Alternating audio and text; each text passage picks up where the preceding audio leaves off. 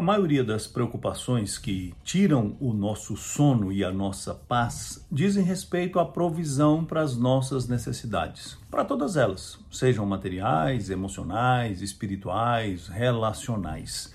Mas, se você conhece a Deus e confia nele, se você conhece a Jesus Cristo e o tem como seu Senhor e Salvador, não deveria deixar-se dominar por tanta preocupação, porque o nosso Deus prometeu que supriria as nossas necessidades.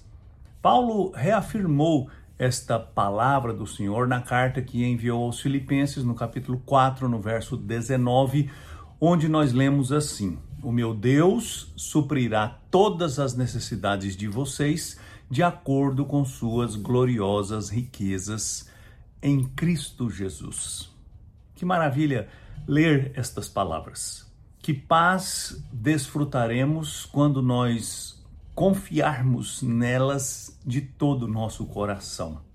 Jesus Cristo é a fonte de todo o bem e de tudo o que precisamos. E Deus, o nosso Pai, haverá de suprir nossas necessidades por causa da riqueza que há em Cristo Jesus e que Ele compartilhou conosco quando se fez nosso representante, nosso mediador, morrendo na cruz do Calvário em nosso lugar. Portanto, você não deveria deixar o seu coração ser dominado pela ansiedade. Não deveria passar noites insones pensando em como supri-las. Você precisa trabalhar, é verdade. Você precisa se dedicar em tudo que faz, é verdade. Mas você também precisa aprender a confiar no Senhor e descansar nele.